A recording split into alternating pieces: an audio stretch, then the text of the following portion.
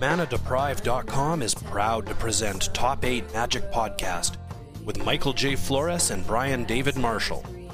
Brought to your ears thanks to FacetoFaceGames.com. Hi, everybody. Welcome to the second part of our New Year's resolutions with Oath of the Gatewatch, which I managed to not call Oath of the Gate Crash, thanks to Michael J. Flores. Or no thanks to Michael J. Flores. Call it Oath of the Gate Crash on air, though. Well, I just did. I mean, sort of, but somewhat deliberately. And we're going through the cards. We got through the cards that had been spoiled by the Wizards website as of. Well, we're really coming up on the last day of the Christmas vacation, or holiday vacation, depending on whether or not you're in a militia, I guess. And so last we left off, we talked about General Tazri.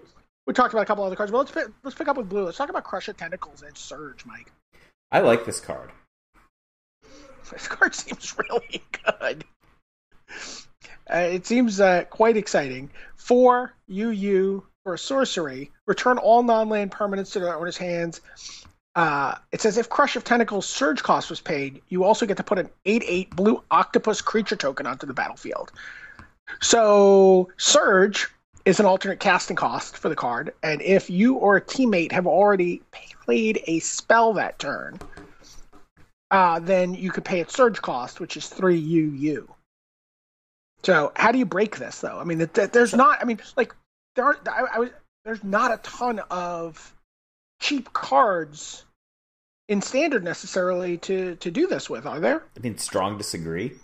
Okay, I mean, I'm asking you. What if you're playing black-blue and you just cast, I don't know, Duress, take their counterspell, and then cast Crush of Tentacles for 5? That seems awesome. That's just like oh, I see you're blue.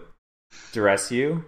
Cast Crush of Tentacles, lift all your planeswalkers, etc. So the thing I like about this card is, it is very good at dealing with permanents that you don't necessarily have specialized anti-permanent stuff for. Planeswalkers, enchantments. Planeswalkers being the most important, but enchantments is pretty good. Like if people are silk wrapping or whatnot, you can do that. You can mess up Eldrazi engines. Man, you can get all your Hangerback Walker. Oh, wait a minute. No, that's not how that works. But you could mess up their Hangerback Walker. Like let's say they have 1,000 Hangerback Walker tokens, and you're just like Crush of Tentacles, and that totes messes them up. So I just like any kind of cards that have any kind of a reasonable casting cost that say things along the lines of mess up all the planeswalkers. So even if this costs 6, right? It's going to cost 6 if you set it up off of Duress anyway. Well, I mean, at 6, you just bounce. You don't get the 8/8, right? Like, well, yeah, but the major point that I'm making is even if you're quote unquote just doing that, 6 mana for a resolution on a card like this to take care of like a 4 or 5 mana planeswalker that's had some loyalty value built into it is actually not that bad of a response card. Now, if let's say your opponent's about to do Ultimate Sorin, which is so fast, right? That's one of the reasons like Ultimate Sorin and Ultimate Sarkhan are so, or the first Sarkhan, the red Sarkhan, are, I guess that's not the first Sarkhan, it's the third Sarkhan. There have been so many Sarkhans. That's the third Sarkhan, right? Yeah. So Sarkhan 3. First Sarkhan that really mattered? Is that what they call it? So the black-red Sarkhan actually made top 8 of a Grand Prix deck, I think, but Sarkhan was okay. But the red Sarkhan's outstanding, obviously. Anyway, it has any amount of loyalty built into it. You get there for 5 or 6 mana. It's good times. The sequencing is a little goober. Like, I'd love it if you could bounce their stuff and then duress their sweet thing out of their hand, but I think that's going to be too good then. Also, how would you even template that? It doesn't make any sense. Yeah. I mean, you could do it on 7s. Well, and not get an 8/8, right? Well, you're like, all right, bounce, duress. That seems worse. But yeah, just the thing is, like, this isn't quite an upheaval. The reason upheavals were so good were because you got to bounce their lands. Basically put them into a helpless, paralyzed position if you had a lethal creature in play. And it was so easy to, like, get a lethal creature in play and then play the only land, right? And then they do their thing, and then you can use the one land there to either cast a Circular Logic or, a 1 mana removal spell and then get in for lethal with a Psychotog or potentially a Wild Mongrel. So you're telling me you're going to resolve this spell in 2016? I think this card is outstanding. I think that it's likely to be a sideboard all-star because it's a weird card to play main deck. Yeah, well, I mean, Duress doesn't always get played main deck, right? Like, I think Duress is very underplayed main deck right now. Yeah, I think that there's so many half-measure decks that have got like 2 Duress. What else do you... I mean, like, I guess green... Like, you could Oath of Nissa in this. I mean, I think... On turn 6. I'm just trying to think of, like, you know, what are the cheap things that you get to do? Anticipate in this on 7 is something. I mean, obviously. I don't think you're very likely to Oath of Nissa and then this. Maybe. So it bounces the Oath of Nissa? Yeah. Get a land bounce. That's not that bad. I kind of like that, actually. It's weird to play this card in the deck with Oath of Nissa, though, because like, you don't want to be the one idiot who misses on Oath of Nissa, right? Like, sure. like every Paulo Vitor Dama de Rosa naysayer dream come true happens when you. But I mean, but you also misses on Oath of Nissa. But I mean, you have a really high. I mean, reasonable likelihood of hitting a land there, right? Like if your deck's built to be casting things like Crush of Tentacles, you're probably playing 27, 28 lands. Well, maybe you're playing fewer lands because you've got Oath of Nissa. Yeah, no, can't dig you into the lands. It goes both ways, my friend. No, we're cutting instants and sorceries from this deck, my really? friend. Because this happens to be a sorcery. I don't know if you noticed. That's the name we're cutting this one. This is a But what else? Rube Goldberg machine that is getting awfully creaky. What else works with this in Standard right now? Just anything cheap. Like, I don't know, Monastery Swift Spear, Crush of Tentacles. Okay.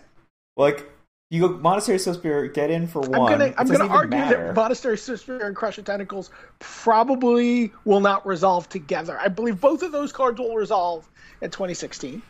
I do not believe they will resolve in the same deck. Yeah, I'm liking Duress is the best setup card. Yeah. I think there's like are there cheapy card draws or cheapy graveyard stuff? There's not a lot of cheap. I mean, there's Prophet of Distortion, which we're going to talk about in a minute, which is a creature that costs a single blue, and then you get to pay 3 waste, draw a card. I mean, anything that cantrips for 1 is probably going to be pretty good. Right, but they don't make a lot of those things. That's one of the things that makes, Oath of Nissa was so unusual. We don't see a lot of those 1-mana cantrips anymore. I mean, for 7, it starts getting real easy. Like Elvish Visionary, this thing is super easy, right? Some kind of Seder Wayfinder I'm just going to use as a proxy term. Right. Easy. So, look, I think this card's... you could just, like, Fiery Impulse... Let's say they have a guy. Sure, Fiery Impulse their guy. Then cast this. It's fine. And I think the Fiery Impulse in their guy is fine, even though you're bouncing all the other guys. Like, maybe it's a guy you don't want them to recast. Sure. Like, maybe they have an Elvish Visionary. Or, like, maybe they have... what's that guy who's, like, green, black, 1, damage your opponent equal to the number of elves? Yeah. Maybe they have that guy, like Fiery Impulse, that guy. Or a Catacomb Sifter, or any of these guys who are value-generating kind of guy. Right. I think that's probably reasonable to set up this. Or, there are probably whites. Here, how about this one? Is there some... Can you silk wrap your own thing? I don't think so. If there was some kind of silk wrap my own thing, cast this. Good Night Nurse. Yeah. That is going to be the thing. So, Reese Perry, Volterra Baya, you go find me something to silk wrap my own thing, and then we got a legit 7. Guys, let's go. Willie. It's actually just target creature with converted mana cost 3. No, it's an opponent. It is an opponent. Silk wrap. That's what I thought. But there's other ones, right? Aren't there like 100? Yeah, there's certainly been a million variations of that, just hit any creature and you can get your own. There's times where you were able to Oblivion Ring your own Oblivion Ring, right? Yeah, Oblivion Ring would work, but that's not in Standard. Yeah. Interesting. I'd be curious to see what color combination this is most likely to show up in. Because I guess you don't necessarily need the 8/8, but this card feels like you're just like treading water if you're not putting some presence onto the board behind it. I think that there's a lot of different ways you can go with this. I think that you're going to be very happy to do this in the treading water mode sometimes because you're so far behind. Sure. By the way, this also, what's kind of interesting about this, you talked about the things that it deals with in terms of like non-creature permanents. Yeah. But it also deals with like hexproof creature permanents. Like, a Dragonlord Ojutai. Or, another card we're going to talk about in a little while. But creatures with hexproof that you can't budge out of the way. You can't, Oblivion Ring or Path or do whatever you're going to do to them. So, but yeah, I mean, not that anyone's going to play this in Modern, but in Modern also Path, Crush. Oh, you know what the best? Gitaxian Probe. You know what's really good? Like, is there some kind of zero casting cost pedal that you could play, or like Bauble? Like you could like patch shape and Bauble, and then look at something and then bounce it. But I don't think this is very likely to be Modern play. No. I mean, obviously, the best card to play it with in Modern is Quicken. Oh, good night, nurse. Yeah. Right. Or in the immortal words of Luke Cage, "Sweet Christmas." Yeah. I think it's hilarious how they incorporated the "Sweet Christmas" into the Jessica Jones show. They did a good Christmas. They did a good job with it. Okay. So yes, Crush of Tentacles. We think standard card. Obviously, Modern powerhouse with Quicken. Not obvious. But moving on. Comparative Analysis.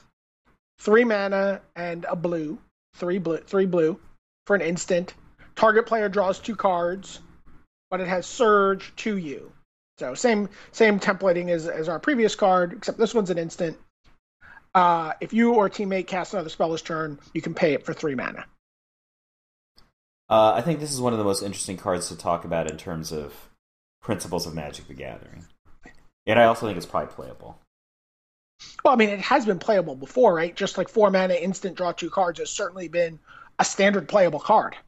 Yeah, Inspiration was a card that I played in a bunch of decks. Mike Dene played it, back in like 97 or so. It's comparable to Deep Analysis, but not really. You get to be an instant instead of a sorcery, but you don't have a flashback. It's on a card advantage basis. It's like a really, really, really, really, really, really, really, really, really bad Fact or Fiction. It is, however, an instant. We don't get an overabundance of playable instant speed card drawing in blue for standard. Yep.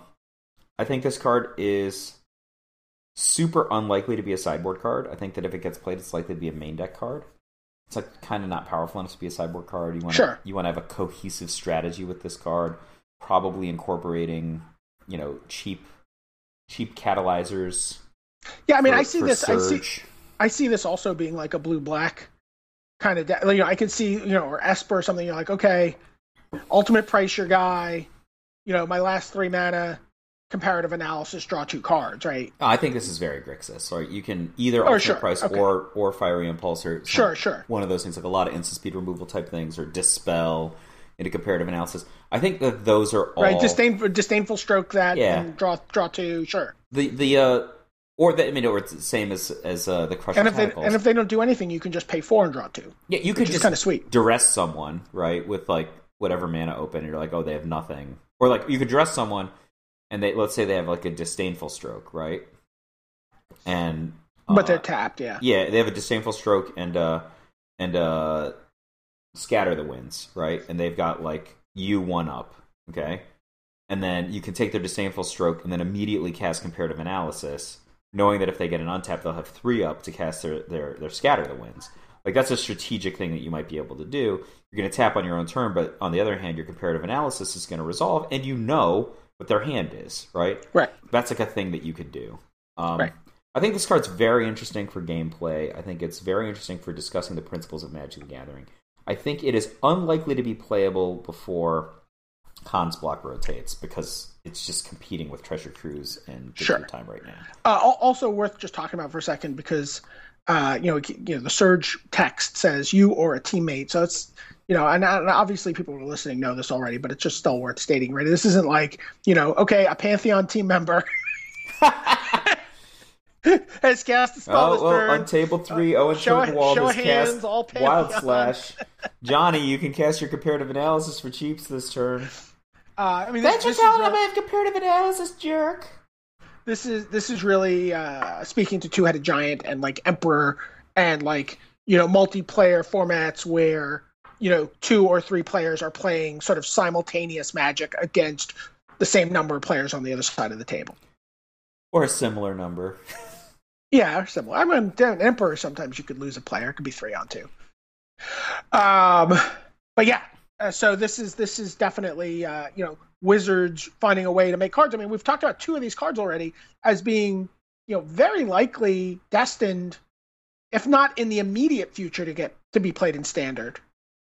Cards that are going to get played in Standard, 6 months from now, but are also able to straddle into a more casual format like Two-Headed Giant that people are going to be able to play at the pre-releases. I think that's really cool.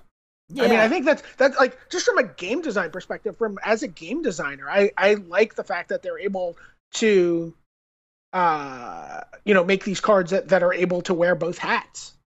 I mean, I think this, for example, is a powerful ability, right? It's just in a weird zone in terms of its costing right now, but it's sweet, right? So we talked about a card like Endbringer in the previous podcast that we're not sure if it's good, but it's definitely sweet. And, the sweet factor is the kind of thing that has kind of these more casual players or other format players, real excited. And I don't know. I'm sure there are thousands of players out there who look at comparative analysis, and the first thing they started to do is jotting down what the catalyzers that they want to play for the surge cost are, even not in a competitive format, like not in Standard. Like, well, I would just play this with, Gitaxian Probe, or I'll play this with, Urza's Bauble, or what if I had a team deck, like you're saying, like some sort of Two-Headed Giant action, and all of my cards are surges, and all of my teammates' cards are cheap catalyzers. I would love to see people play Two-Headed Giant Constructed. That used to be a fun format we ran 20 years ago. No, for real, right? Like they're like, oh, I'm all surges and you're all catalyzers, right? Or right. I don't know, maybe we're both all surges and all catalyzers, 50-50. And like I can be setting you up and vice versa. And that's our whole strategy. I mean, we might get some serious Jake Van Lunen action going on there. I mean, not with Slivers, with some other terrible idea I just had. All right, so but comparative analysis, probably going to play it in Limited, probably going to play it in Constructed. I think that probably not going to play it. Probably not going to go further than Standard, right? Do you imagine seeing someone play this in Modern? No, this is not going to be played in Modern or Legacy. Yeah. It's just not. Yeah. Let's talk about Deep Fathom Skulker. 5U for a 4/4 devoid creature. Whenever a creature you control deals combat damage to a player, you may draw a card. So it's like kind of similar Coastal to Piracy. Yes, right. It's got a Coastal Piracy tagged onto it, and it has 3 colorless. Target creature can't be blocked this turn. So it's a rare. It's actually kind of like a Bident of Thassa. Yeah. Right. With a Bident of Thassa with Thassa also in play. So, and this is a tough card. So it's 6 mana for a 4/4. Right. So that is not an auspicious start. No. That's not necessary. And then whenever a creature you control deals combat damage to a player, you may draw a card. If you've got a bunch of creatures, here's a scenario that this might actually happen. If I have creatures that can get enough through to deal damage to you, I'm probably winning already. You can casting a 6-drop. End of turn, cast a Scour, right? And what's the name of it? Scour the Wastes? Scatter the Wastes? With it? Yeah. You don't know, the one that makes X... Secure the Wastes. Secure the Wastes, sorry. I secure the Wastes for however many guys, and then, some of them will probably get through. Yeah. And then I untap, play my 6 land, and cast Deep Fathom Skulker, and just smash with everybody. Somebody gets through, I have a Deep Fathom Skulker to block your biggest thing. And I draw, 1 or more cards. I think that's a scenario where, you can imagine cards that people would play, and this will work. And I think you always have to have some amount of a creature advantage and then play Deep Fathom Skulker. Sure. And then try to get one or more of them through. Like, I just don't see, like... Are you going to resolve this card in Constructed? No. It's way too much mana. Are you going to first pick this card in Limited? Yeah, probably. Probably. Right? Like, let's be obvious here. Okay. Prophet of Distortion. This is a card I was talking about earlier. I just mentioned because it costs a single blue. It's an Eldrazi drone. It's colorless. It's a 1/2. And it has 3 colorless draw a card. It doesn't twist words. It twists worlds. That was some serious haiku poesy there, man. Yeah. I think this card... I want this card to be playable so bad. Yeah, I mean, it's cool. Well, no, it's just one, right? Yeah. That's the reason it's awesome. Like, you could just totes play this, like, you know, a lot of the time people play these strategies against each other where they're both slow decks, they're both powerful decks. Their route is just to get slower. Or like, I'm gonna have more and more disdainful strokes to fight your dig through times. That's a common thing that people will do. You're like, well, your deck can only win with like Pro Lake Ancient and 2 Ugins and some Tazigurs. So I'm just gonna have all the disdainful strokes in the world and, you know, all the scattered ones in the world and be super slow. And I'm gonna cut off your way to win. And I'm gonna take out all like my nonsense, you know, like the stuff that doesn't interact with your deck and interacts with like Hordling Outburst, right? So I'm gonna take out all my, I don't know, Radiant Flames and all my Fiery Impulse. And I'm just gonna be all Duresses and you know, expensive Planeswalkers and stuff like, you know, this is really common, right? Like that's a way that people sideboard to get super slow. And their entire strategy is to hit all their land drops. You know, they just use their Jace to hit land drops, basically.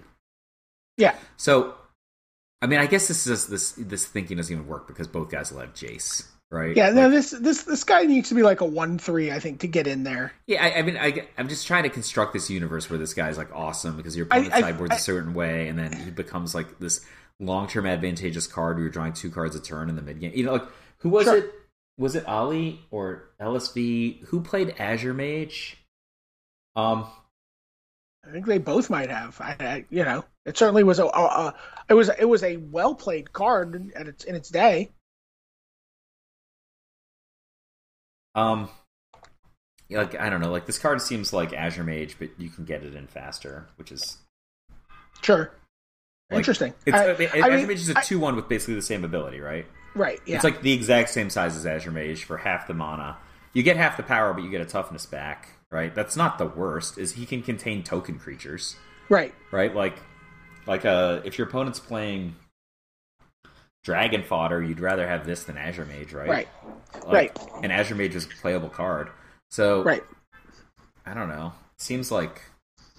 I mean, the interesting thing about him is he's also a cheap card. I mean, we talked about, like, you know, Surge stuff, right? He's a cheap Surge enabler that has some mana sink abilities late in the game. Like, here's the thing. If you are going to resolve, like, a reasonably powerful Surge card, like Crush of Tentacles or Comparative Analysis, which means you have, like, between 4 and 6 mana open, and you cast Prophet of Distortion, wouldn't you just leave your mana open, make them answer your Prophet of Distortion, and then draw a card if they can answer it, then actually cast your Surge card? Like, I mean, you might. No way I'm using Prophet of Distortion as a comparative analysis enabler. That makes no sense, Brian. Well, it makes sense in the sense that it's a cheap card that you get to clean up the board. I mean, you can sit there and draw cards, but you could also, you know, clean up the board, or your opponent has, you know, a million tokens in play. You're like, what are you going to do? Just let him attack you, or no, are you going to? I'm just saying for comparative analysis. I don't know about. Oh, okay. I mean, yeah, if you're Crush of Tentacles, it's obviously better to go Prophet of Distortion, Crush of Tentacles, get back more Prophet of Distortion, which is like an absolute insane advantage relative to just casting Crush of Tentacles. So I have an 8/8 instead of not having an 8/8, and I just rebuy my Prophet of Distortion instead of not using a card.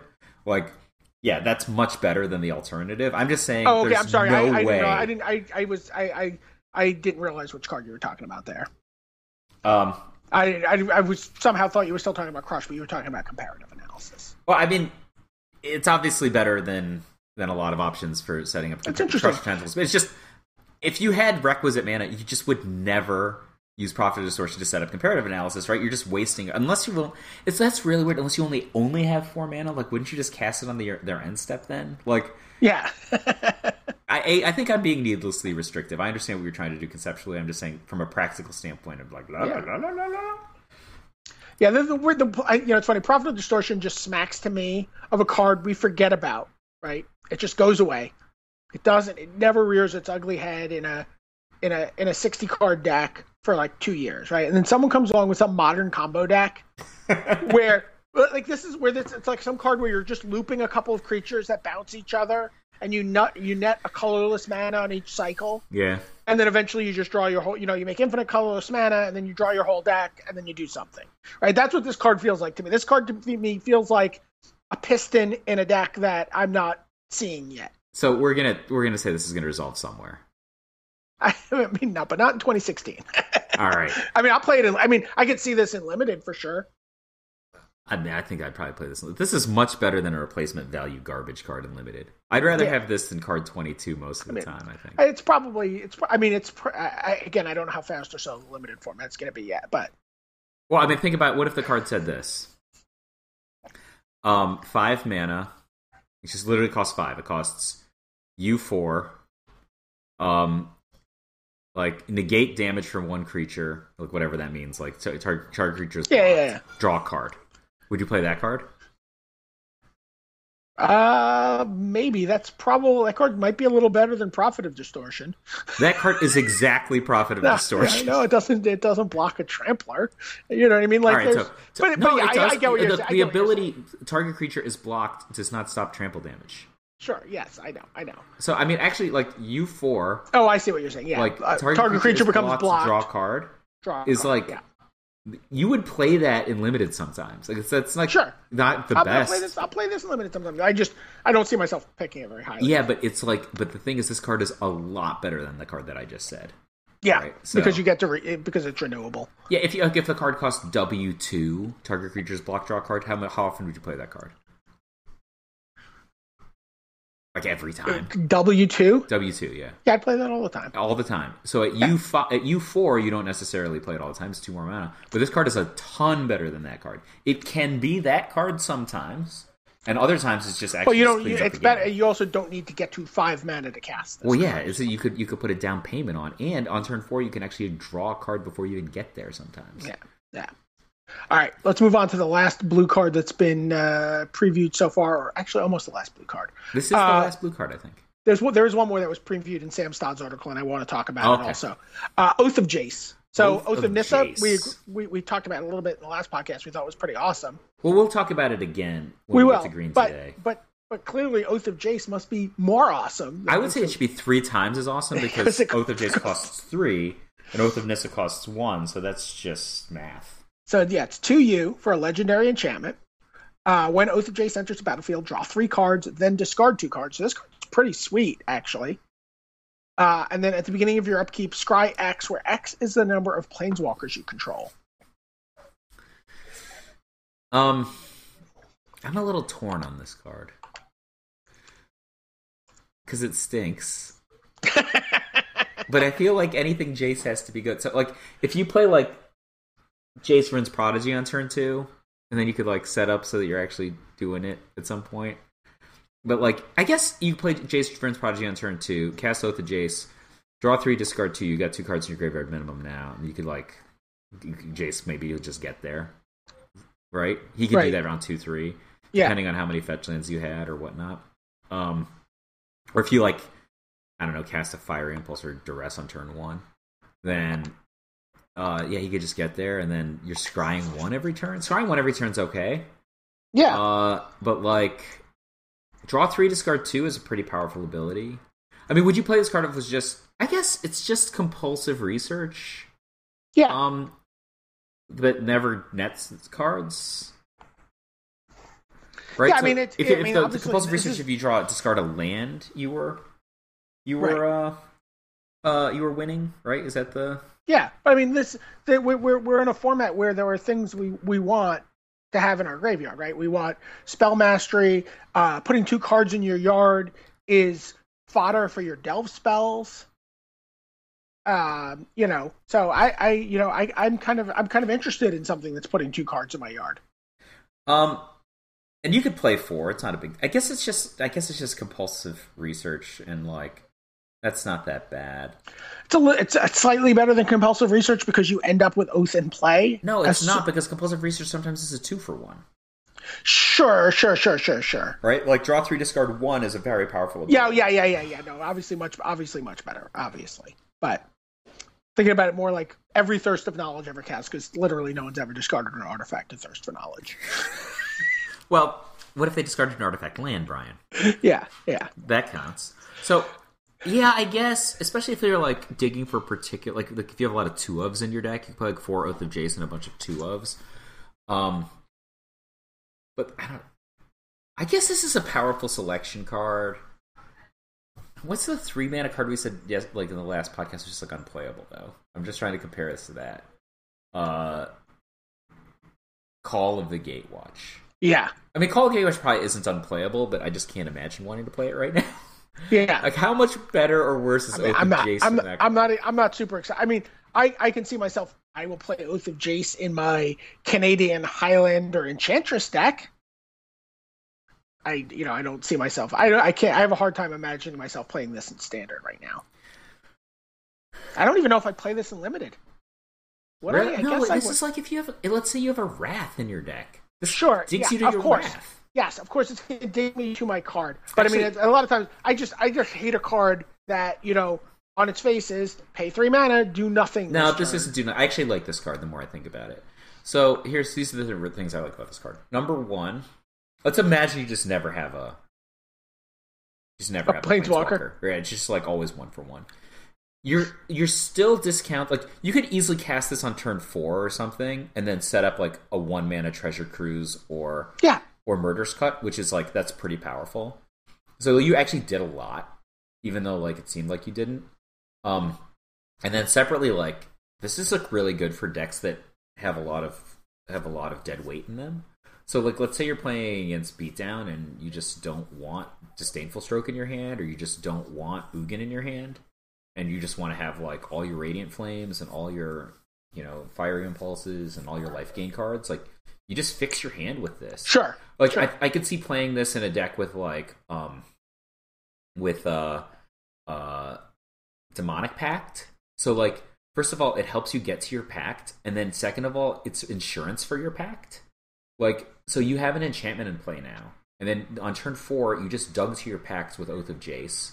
Then you cast it, and the opponent has Dromka's Command, and he can't make you sacrifice your pact. Right. That's actually pretty good. Interesting. Right? And then your deck's probably still going to be benefiting from, like if you're playing a black-blue pact deck, you're going to be benefiting from setting up cards like Murderous Cut, Treasure Cruise, Dig Through Time, etc., etc. I think this card's good. Actually, like it's not as good as Oath of Nissa, but it's good. Okay. Are you going to play it in Standard? Yeah, I think this is like I think that I would at least try to play it in a couple of decks. Okay. Whether it ends up in the final fold. I mean, I don't know. I think people should play more Black-Blue Pact decks. I believe I will resolve this card in 2016 in Canadian Highlander. I do not believe I will resolve it in Standard. It's basically a single. It's a Highlander, so it's a singleton format, 100-card decks, vintage, with a very, very small ban list, but you can play with like Lotus, you can play with Time Walk, you can play with all that stuff. You can play with all the power cards, but all the really interesting cards like that come with a point value, and you have a point restriction on how many points can be in your deck. Why is it Canadian? Is it because it was invented in Victoria, Canada, and that's what they call it. So it's just racism. Yeah, it probably much like Elder Dragon Highlander needed a better name to sort of fully catch on, to be called Commander. I mean, it probably needs to be called some sort of, Can we just call it something more vintagey name? Like I know the guys who run. The guys who run it. It's I've met them through, playing online in the format. I mean, it's if Wizards wants to take it on, that would be interesting. But I mean, as it is right now, it's a fun, casual. We're just casual format with We're just never going to get through all of these cards in this podcast if we don't move on from Canadian. All right. So there's another blue card. in Sam Stodd's column, right? Yeah. Sphinx of the Final Word. Yeah, so, read it. So this is a mythic rare, which, as you know, means that it should probably be played as a 4-of in every deck. So it's 5 UU, so 7 total mana for a creature. Type Sphinx. Not a legend. Unsurprisingly. It is a 5/5 creature for 7, so terrible stats. Yeah. Sphinx of the Final World can't be countered. Well, that's good. It's actually reminiscent, I think, of the card Last Word, right? So Last Word is UU2, counter target spell, can't be... Yeah. It can't... remove all spells from the stack or something, or it can't be countered or something like that. Yeah. So it's kind of Last Word-ish. Flying Hexproof. All right, so those are 2 good abilities. So the stats are a little less relevant. Yeah. Instant and sorcery spells you control can't be countered by spells or abilities.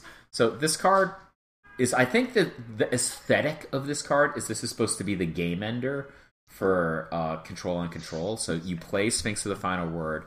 Here's a hexproof creature. They can't counter it. Ability to interact with it's going to be minimal because it has hexproof. It has flying, so it can go over their tokens. That's the aesthetic, right? And then I'm gonna dig and treasure cruise and do whatever I want, and you can't stop me. And all your jazz resolves for the rest of the game, right? Yeah. Which is like, those are all good. I think in practice it's going to be way less final than that. Wait, you're playing Foul-Tongue Invocation? You're playing Foul-Tongue Invocation? That's not fair. I think. Why would you do? Why would you do? Are you game 4 life and you attack me with your dragon? This is terrible. Do you really think people are not going to? Are they going to side out their Crackling Dooms against you? They still do too.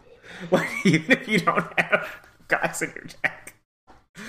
I don't know. I think this card is ambitious. I think that this card will probably be insane.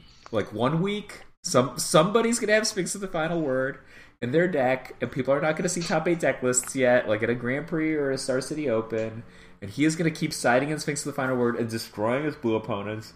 And then once the word's out, Sphinx of the Final Word is going to have played its final game. Yeah, I think that if you build up a dual decks pack that is Sphinges versus Dragons, the Sphinges do not fare that well. I think that the control decks already have like enough great finishers available to them, and I think you need to wait for those to rotate before this is going to even, I think Crackling Doom and Foul-Tongue Invocation need to rotate out of Standard before this feels really able to go toe to toe with those types of decks. So let's see. This guy is 7 casting costs for a 5/5, right? Yeah, and by the way, that's not the Doomblade argument, because I realized it sounded close to it. Like, oh, this thing dies to Crackling Doom, or it dies to, more specifically, Foul-Tongue Invocation. Yeah. I think the reason I'm saying that is this card is supposed to be the card that comes in that control on control matchup, right?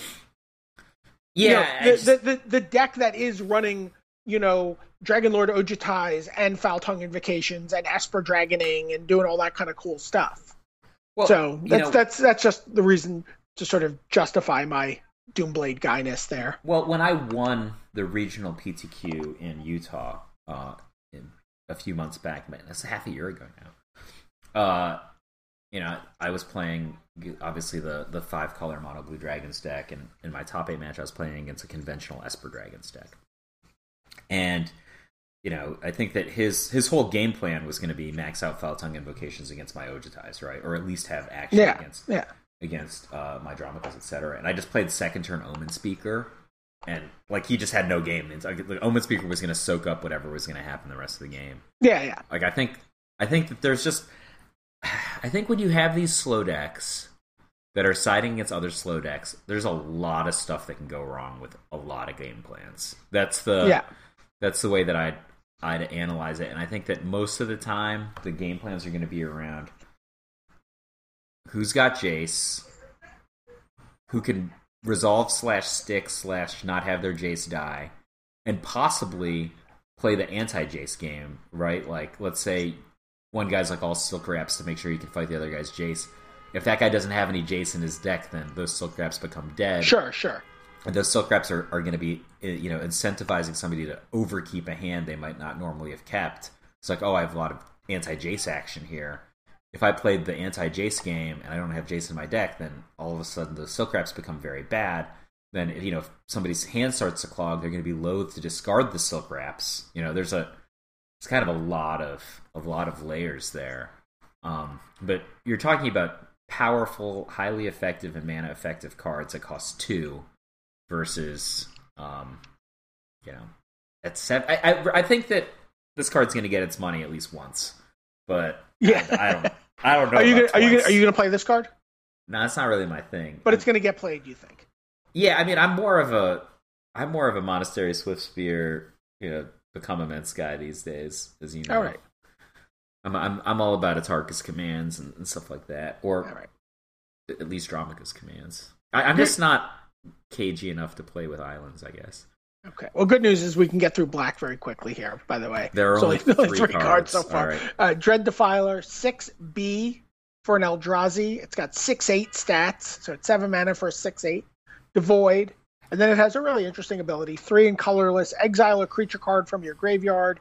Target opponent loses life equal to the exiled card's power.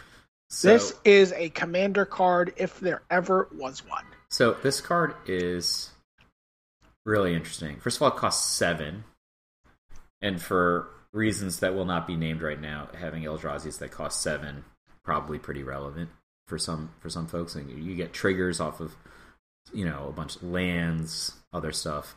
Yeah. So, and he's a colorless creature that costs 7. That's a thing. And there's gonna be high incentive to playing cards specifically of this casting cost or greater. So that's actually gonna be some amount of feather in his cap, or I don't know, back full of spikes. His feather in his carapace. His ability is incredibly powerful. Yeah. Right. So if you have 7, the implication is you untap, play a land, you have 8. Right. Yeah. If you exile 2 creatures that have power 20 or greater, you win the game. Right. So you just immediately win the game. So let's say you somehow got, I don't know, Kozilek the Great Distortion in your graveyard. Yeah. Right? How would that happen? Right.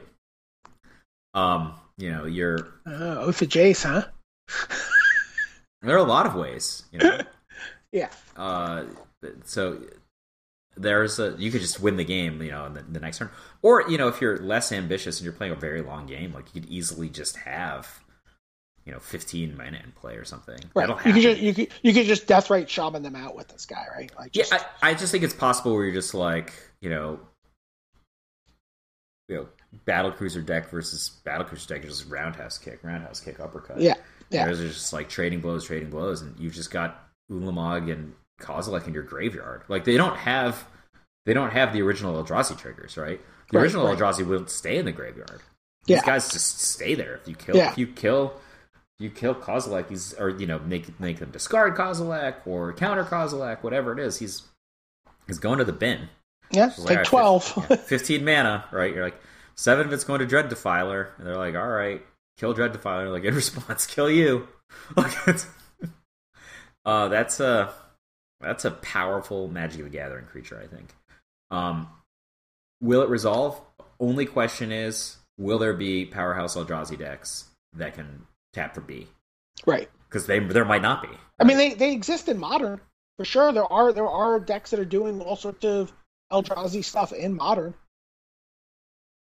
So, I mean, I don't know if that is, fast enough, or, I mean, that might be a weenie creature in that deck. But, interesting. So isn't there a deck that's based on, like, nuking your opponent's graveyard with... Yeah, there's like the Bojuka Bog, Eldrazi, what's the... crap. What's the name of the guy who eats all the... you get all the lands in play. Oblivion Sower, thank you. Doing Oblivion Sower stuff, and, making Eldrazi... has all the Eldrazi cost-reducing lands, and... you get to in Urborgs, and you get to do, it's basically a mono black Eldrazi deck. So, that certainly exists. I think that might be a place there. Yeah. Yeah, interesting. It's funny because it's a card on the surface. It does not look like a card that gets to play outside of 40 card decks.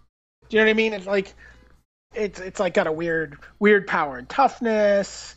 It's got like some kind of expensive ability on top of like an expensive casting cost, But I could see some scenario where it resolves in a constructed deck this year. I think that this card is likely to resolve. I'm not sure. What if you played it? It's at 7. Like, you could play this in a black-green deck, right? Yeah. Like, I won a Grand Prix trial last year with a black-green deck that topped up on Garruk Apex Predator on 7. Right. I think that's a available route that people can potentially play. Yeah. Like, I think that the natural color combination is probably going to be red-green because of Eldrazi Obligator out of the sideboard, and sure, and some access to removal and stuff like that. But I think black-red. I'm sorry, green-red might be a. Interestingly, this is a splashable card, though. This is a splashable card also, though. It's like a single black in the casting cost. It doesn't require any colored mana to activate its ability. Oh, yeah, you could easily just have some kind of like swamp in your deck that you get with explosive vegetation, or you use a fetch land to get, right? Right, yeah. That'd be super easy. Yeah. And especially since you could potentially have wastes in your mana mix, and that will help set up battle lands anyway, because they count as basic lands. Yeah. So, there's super possibility on Dread Defiler. I think it's likely to resolve, and I think it's likely to be quite good. That would be cool. That's cool. That's a fun card. I like that. That makes me happy. Remorseless Punishment. 3 BB sorcery. It's a rare. Target opponent loses 5 life unless that player discards 2 cards or sacrifices a creature or planeswalker. Repeat this process once. So this card is conditionally unbelievable, right? So it's not like some of the Punisher cards where it's like, oh, I'm going to choose to discard 2 cards, but I don't have any. So you actually have to discard 2 cards, right?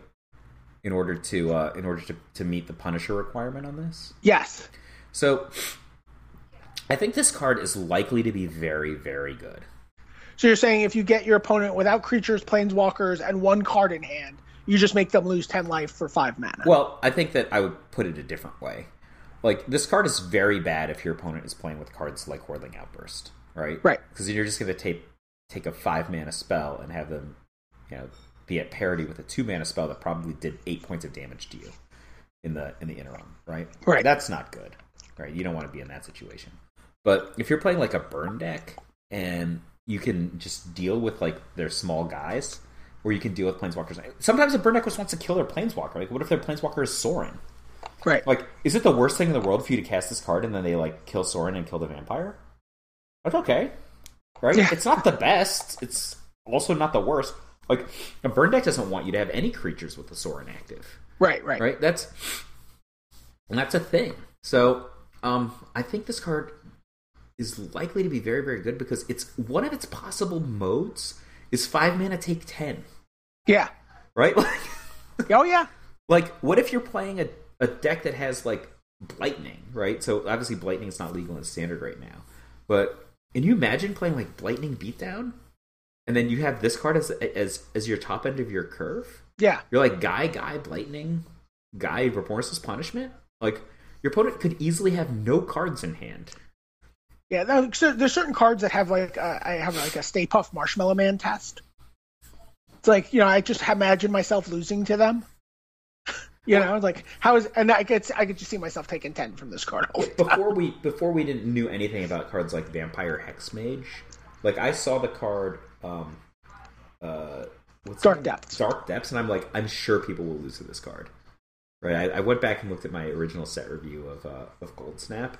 Yeah. A few months ago, and I'm like, what did I think about that card? And I was like, so people will definitely lose to this card, was my analysis. Yeah. And I think that this card is like, it doesn't have that many modes, right? So one of its modes is somebody sacrifices 5 mana, they sacrifice 2 creatures.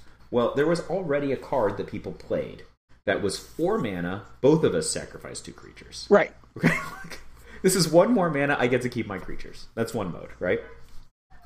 Another mode is 5 mana, you sacrifice a creature and discard 2 cards. Okay? But you can proxy Planeswalker for creature, something like that. Yeah. Or, one mode is 5 mana. Planeswalker is even better. Yeah, it's better. So, one mode is 5 mana, you discard 4 cards. That's Mind Twist. Right. Okay? That is Mind Twist. That's okay, right? That's an okay mode. But the one that's 5 mana, you take 5, is bananas. I think this card is probably really good. And I think, like, if you look back at...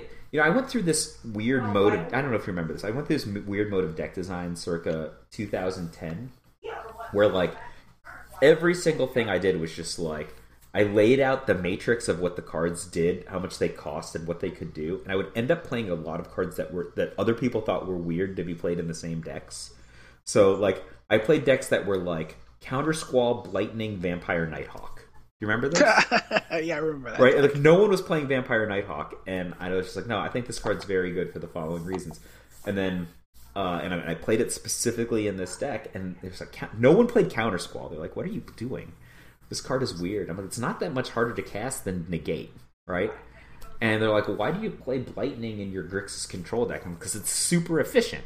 It costs 3, and look at how much it does. It can kill their Jace, among other things. And you can get their Bloodbraid Elf before they can cast it, or they can get their 4th mana so they can't cast their Bloodbraid Elf. Then you get them with 2nd Blightning. And this card smells so much to me like the cards that I liked back then, and highly successful playing some of those decks. I think there's something here. That's my analysis. I think, like, playing this card in the same deck with, I don't know, maybe Kolaghan the Storm's Fury, that's exciting to me. Interesting. Right? Like, there's just so much action going on. I mean, it's horrible if your opponent's playing Hangerback Walker, but that's not good. Yeah. The last black card seems pretty obvious that it will get resolved. This is a card that's gotten resolved every time it's been printed, right? Flaying Tendrils, 1 BB for a devoid sorcery. All creatures get -2/-2 until end of turn. With the addition here, if a creature would die this turn, exile it instead. Yeah, so I want a qualifier playing basically the same card, but it just said Scry 1 instead of exile everything. Right, Drown in Sorrow. It's not even clear that Scry 1 is better than exile. Both are good. This card is obviously going to be played. Yeah. Yeah, played in Limited, played in Constructed, played in all sorts of formats. Do we want to keep going through Red? Yeah, I think we got to a long point again. I guess this just force us to do more podcasts. Let's do this instead. Let's not do Red. Let's do Artifact, and then run through the non-basics real quick. Okay. So Artifact, there's only one Artifact that's been revealed so far, right? That's the Stoneforge Masterwork? Stoneforge Masterwork. That is an auspicious name. I feel like I don't need to read any further. The word Stoneforge, just the evocation from the word Stoneforge is really powerful in the context of artifacts, specifically I think we just leave it there. And the word Masterwork speaks for itself. Yeah. Okay, let's keep going. It costs 1. Yeah, and it's equipped 2. Whoa, no. It costs 1, and it's called Stoneforge Masterwork. This has got to be the best card. All right. It's an equipment. Yeah, it's a rare. You know what that means? It's a rare, Brian. We don't have to read anymore. Okay. We should, though. Equipped creature gets +1/+1 for each other creature you control that shares a creature type with it. Well, so it could do nothing. It could do nothing. So you've got one guy in a Stoneforge Masterwork. It just doesn't even get +1/+1. Yeah. What a poorly named card. I'm going to call Matt Cavada right now. Matt, what are you doing, man? The Nomadic Corps carry only necessities on their long treks. The coming of the Eldrazi redefined necessities. But why is this a Masterwork? It should just be called Random Core Armor, I think. Yeah, well, the core are a little they're a little pretentious. I mean, in the past they've had reason to be, I think. Yeah. All right, so let's talk about non-basics are really relevant here because this is generally going to be our source of colorless mana. Well, so we get some basics. Waste is basic. Waste is a basic. So just taps for colorless. Important stuff can be gotten with an Explosive Education, can be gotten with an Evolving Wilds. Right. Can be gotten off of Path to Exile, I would assume, as well. Oh, yeah, that's true. But those are not the lands that are going to be as interesting. I think the cards that have that are going to do some other thing and also provide colorless mana are where we're really interested. So let's talk about Crumbling Vestige. This is a common, enters the battlefield tapped. When it enters the battlefield, add 1 mana of any color to your mana pool. So it basically Lotus Cobras when it comes into play. And then it has tap, add colorless to your mana pool. So you play it and you don't miss your land drop for the turn, and you get a colored mana. And then for the rest of the game, you get a colorless mana off it. I think this card's fantastic. I mean, just from a game design perspective, I love this. It's card. cool because it's like tricky, right? Like it says that it comes into play tapped. So you're like, oh, this card has a disadvantage because it doesn't make mana the first turn, but it does. Yeah, I mean, and it's a nice card. It's like sort of a when you have that one splash card or that in limited, you're like, oh, I really have to splash this Planeswalker I opened, or like it gives you that little mana fixing you need on the turn you play it. Plus, it has all this utility with all these cards that care about colorless, generating colorless pips.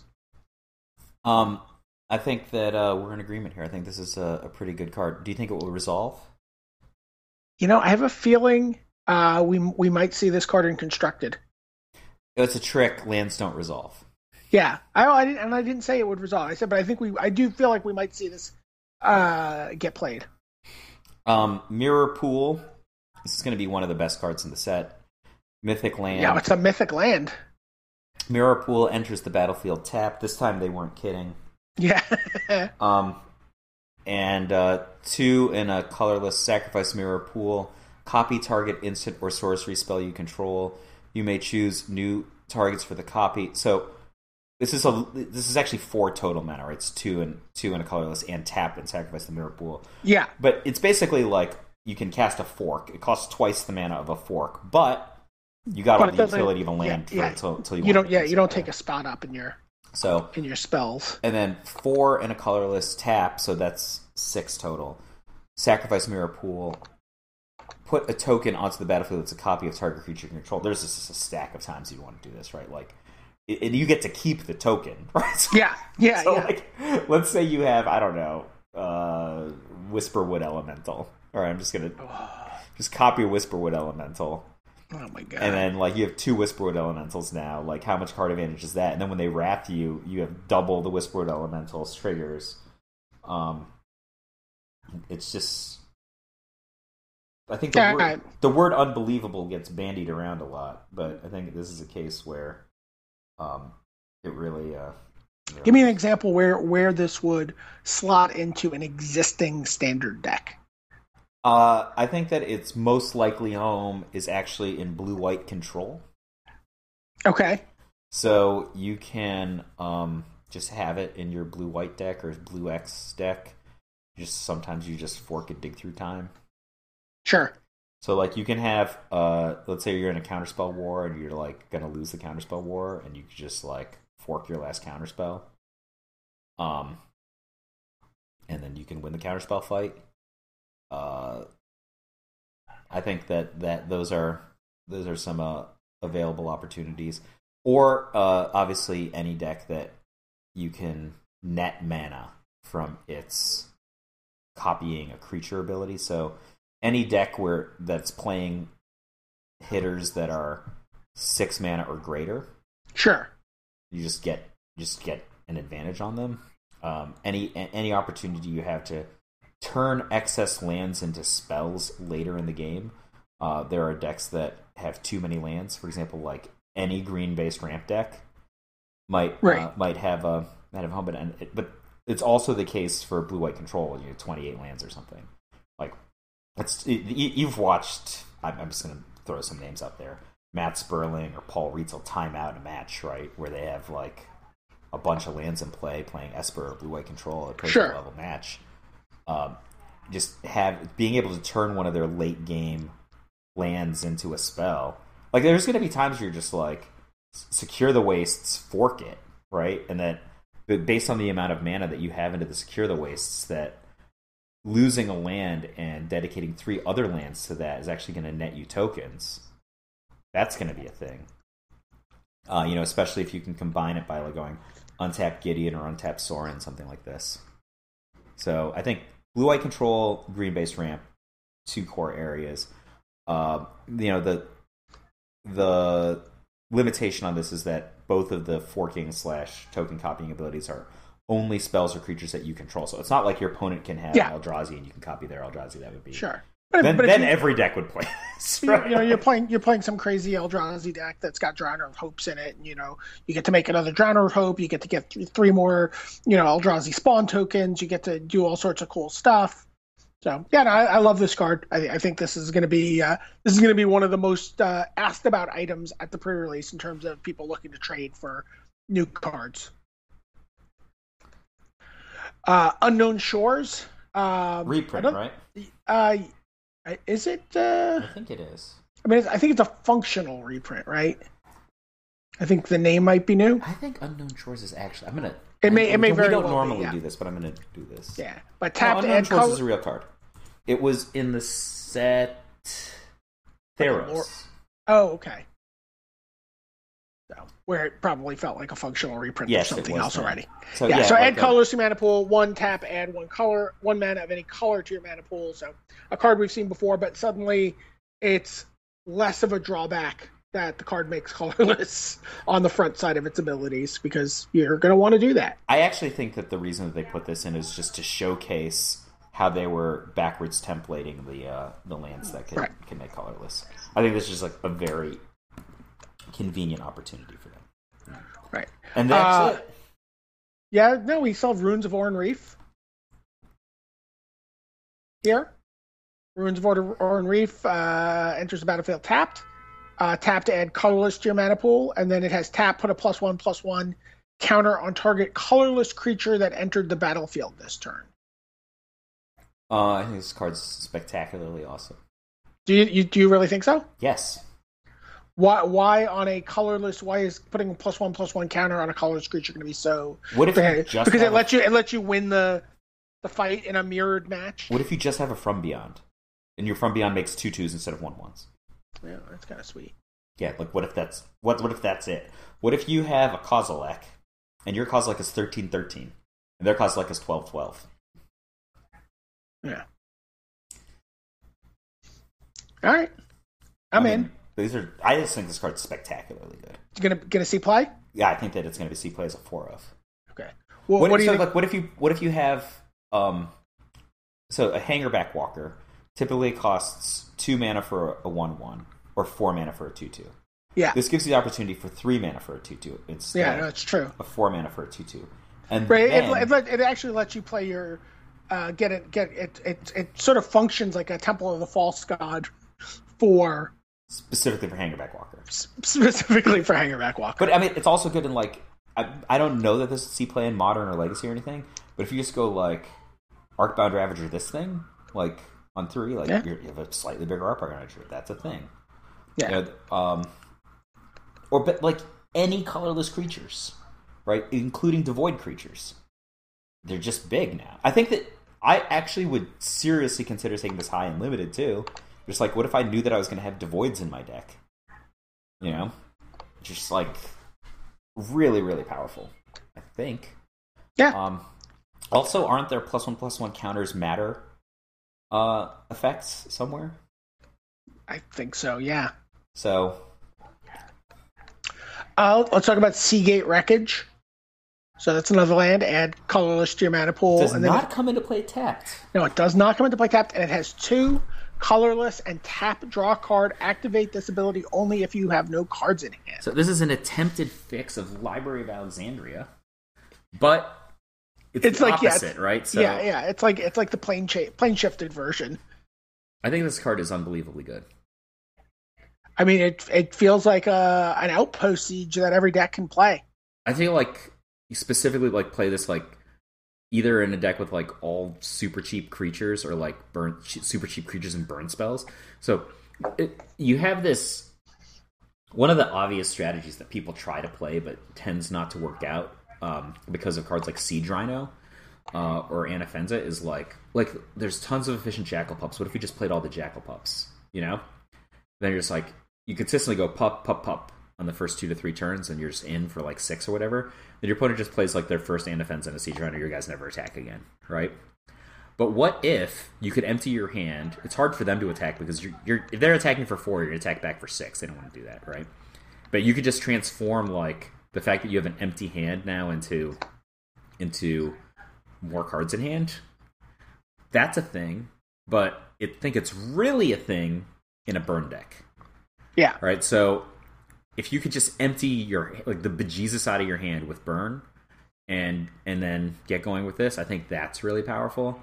I think I probably overstated. I don't know if it's spectacularly good. I do think that the ability to draw cards without using additional spells / slots in your deck, when you have an expectation of just transforming cards into hand into damage at a mana efficient rate, is a powerful ability. I think it's worth exploring.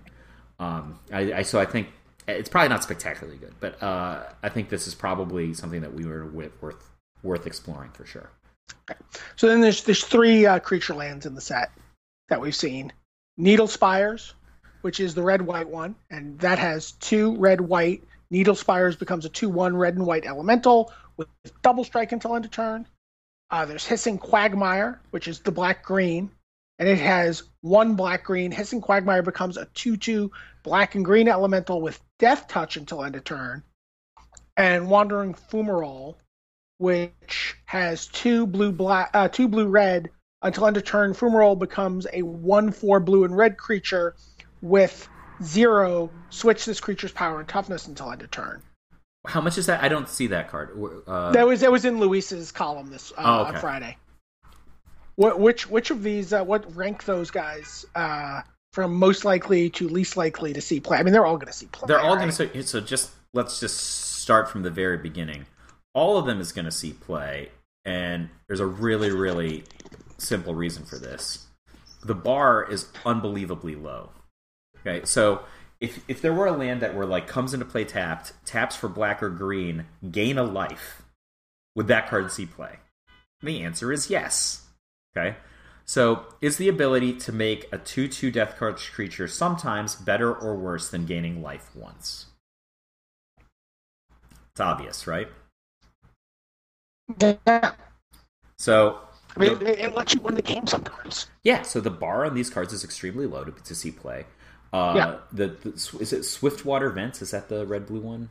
Wandering Fumarole. No. The red-blue one originally. Swiftwater Cliffs or something. That saw play mad amount of play in good decks.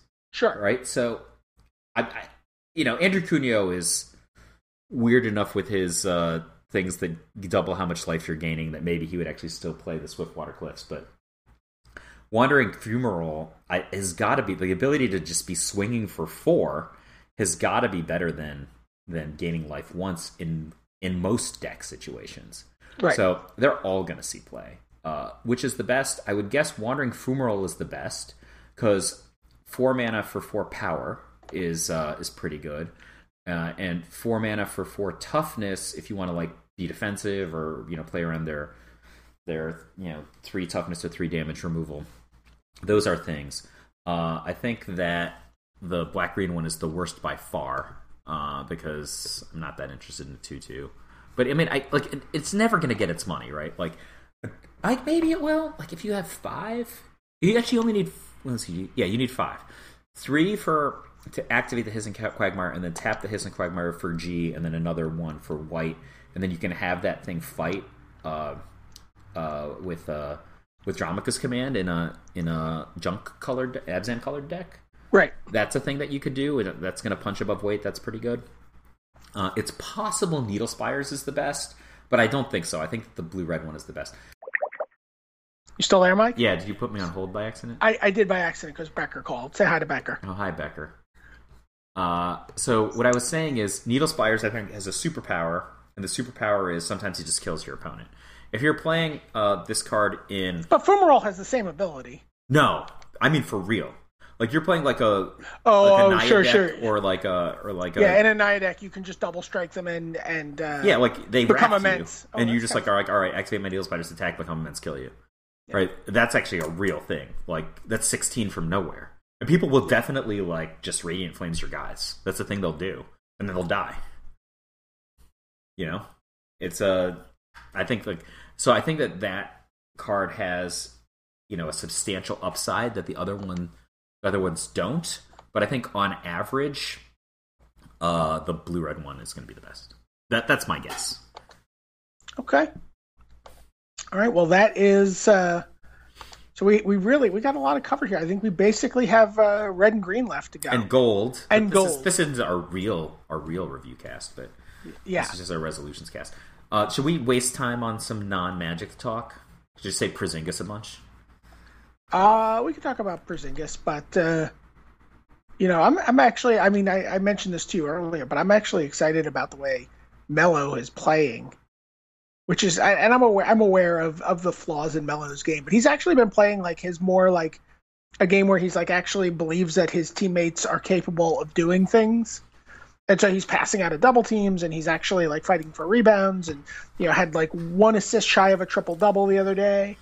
So you know, I think this is probably like Melo's second best season ever. So yeah, Knicks have been fun to watch. I mean, they're still not very good. But they've been fun to watch, and certainly an improvement from last year. I think that I don't like Derek Fisher very much. Is my problem. You think he's the? I don't think he's the problem. I don't think he. But I just don't think he's. I don't think he's. He's. The best thing you could say about him would be that he'd be neutral, and I think he's probably harmful. So here's. I think he just. Knicks are only 3 games out of the 8th seed right now. Right. All right, so let's look at the teams ahead of them. I'm actually surprised at how bad the Wizards are. The Wizards were like a playoff contending team before, you know? Hornets, whatever, Pistons, whatever. Neither of those are good teams. The weird thing to me is the Celtics are the 8th seed in the East right now, and they're like the second best team in the East, I think. Celtics, I see. That's the case of a coach. Like that is quite positive. Like on your results. If you look at their point differential, they're way behind Chicago, Toronto, Atlanta, etc. But they actually have a better point differential than every other team in the East but the Cavs. And like you watch them play, they've got stuff going on, that team. And I really think the Celtics are the second best team in the East. It's super weird, right? But then look at Orlando is a playoff contending team. Come on, you can get up there. Miami, Indiana, these teams all stink, Brian. They stink. Yeah. So I don't know. I think you guys would probably make the playoffs next year. Porzingis is going to have a year under his belt. Yeah. You know, I think. Yeah, and then maybe we get Luke Walton to come over and coach us. Luke Walton. You know what's crazy? Luke Walton and like 2 other guys who are active players in the Warriors right now were all Cavs together 2 years ago. Like Walton was getting minutes on the Cavs along with who do they have? Livingston and Maurice Spates. And those guys are all in the Warriors now, whether as a coach or as players. Yeah. So, all right. Well, but we'll talk more about basketball once we're done with Oath to the Gatewatch. All right. For now, Top 8 Magic is Brian Marshall and Michael J. Flores saying we'll talk about some more cards soon. Bye-bye. All right. Bye.